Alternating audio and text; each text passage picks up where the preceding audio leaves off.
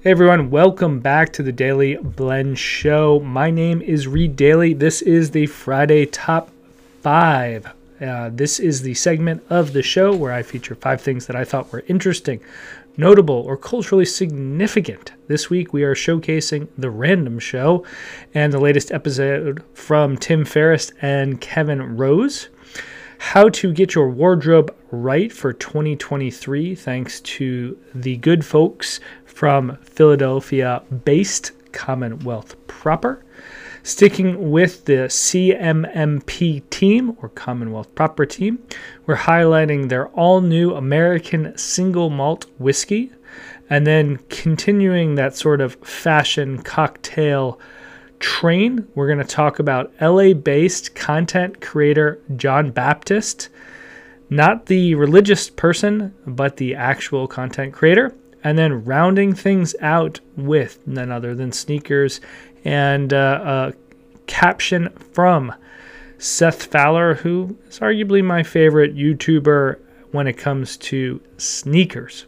All right, before we jump into the show, I want to remind you that it is available on Apple Podcasts, Google Podcasts, Spotify, and now YouTube. That's right, YouTube finally, after years, put the ability to have named URLs or named channels. So it is youtube.com/@dailyblend.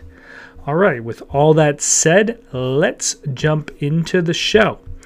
So the Random Show is one of my favorite, I will call it show/segments between two great hosts. Kevin Rose, who's a serial entrepreneur who has started companies like Dig, I believe Aura Ring, has been the CEO of the globally famous Hodinkee, as in Hodinkee the watch company, has created Oak, which is a meditation app, has created Zero, which is a fasting app, and has also been a part of Google Ventures and now is a part of True Ventures. Tim Ferriss is an author, podcaster, and now I will argue a content creator in the form of fiction, which he talks about in this particular episode. So over the last 10, 15 years, these two have gotten together on video, on audio, and put out The Random Show. And it's really just two guys who put together a bunch of show notes and sort of talk about what they're into. Both of them are what I will call life hackers. Tim a little more than Kevin, but Kevin goes deep when he does. And one of the big things they talked about was Tim's new project called Cock Punch, like as in, like a rooster. And it's this like fictional story with Web3 images. And I'm not totally up to speed on everything Cock Punch, but essentially there's some sort of story narrative. I started listening to the podcast while I was walking my dog Blue this morning, and it is pretty fantastic. If you listen to or watch the show Viking Quest, it's not the same person that sort of does the intro and has that great studio voice, but it's very similar. And I'm dying to dig into more of this. So go to Kevin Rose's Twitter or Instagram website. You can go to Tim Ferriss on Apple Podcasts, Spotify, and then he's got tim.blog, and you can stream The Random Show. I think it's also on YouTube. I just don't have that linked.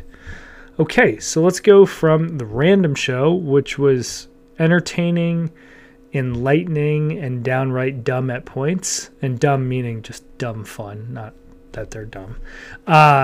Jumping into the Commonwealth Proper. So, most people wait till the spring to do spring cleaning, and I think it's just a combination of like getting the Christmas stuff away, getting kind of newer things, and kind of making way for those newer things and getting rid of older things. And the team over at Commonwealth Proper is one of those teams that I've talked about on this show a number of times. I actually recorded a podcast with one of their Atlanta showroom managers, and the audio got so chopped up and I was in a rush, and it just didn't come out sounding good, so we ended up scrapping the show, which was really disappointing because it was pretty interesting. I've gone back and listened to it. The audio's bad, but it was interesting. Anyway, they founded by Craig Arthur von Schroeder and I believe one other person, and they are based out of Philadelphia. They do all made in America. I believe, I've never been there, but I believe they're actually making some of the garments in the same sort of vicinity or on property, but I could be wrong. They've got other showrooms in Atlanta that I mentioned, Philadelphia, Pittsburgh, and LA. And I believe they've got some new made-to-measure stores popping up, but don't quote me there. Anyway, last year or maybe 2 years ago, they did a wardrobe edit series. It's videos. There are 4. And it's organize and reduce. It's shirts, pants, and blazers. Craig does a nice job of explaining it. I always think that their stuff is top-notch. I bought a custom shirt for my wedding. I've got their Dash blazer in 2 colors. I've got the original cut in blue, and I've got a more updated cut in red. And as soon as they start making it in the tech fabric, I'm probably going to buy it as well. So go check them out. Go check out Craig's videos and get yourself looking right for back to work and back in front of people in 2023. All right. Third story is sticking with CMMP. And one of the things that I saw, but I didn't dig into until I was actually trying to go back and find these wardrobe edit videos, was they launched an American single malt whiskey. They embarked on a mission to create a whiskey and offer it to the public. They partnered with a local Pennsylvania-based distiller to create a unique, distinctly American spirit. The result was Barrel Select. That's the name of their products. And it's aged 100% malted barley in a medium American white oak char. If you've never seen oak charred in person, it's just a very hypnotic, sort of soothing thing to watch. Obviously, the spirits that come out of it 6, 7, 12, 20 years later are fantastic. The first 90 proof batch contains hints of citrus, vanilla, and chocolate, and a smooth and rich finish. I love tasting notes on any product. Sometimes they're so subjective and people don't get it, and other times you're just like, oh yeah, I see it. But the way that they're described is always just fantastic to me. Each bottle is hand marked with its own unique barrel and bottle number. There are 300 available. The quote I got was, "Like our clothing, each bottle is unique and made for gentlemen rebels who dare to chart their own path and take risks into something unknown. An American single malt."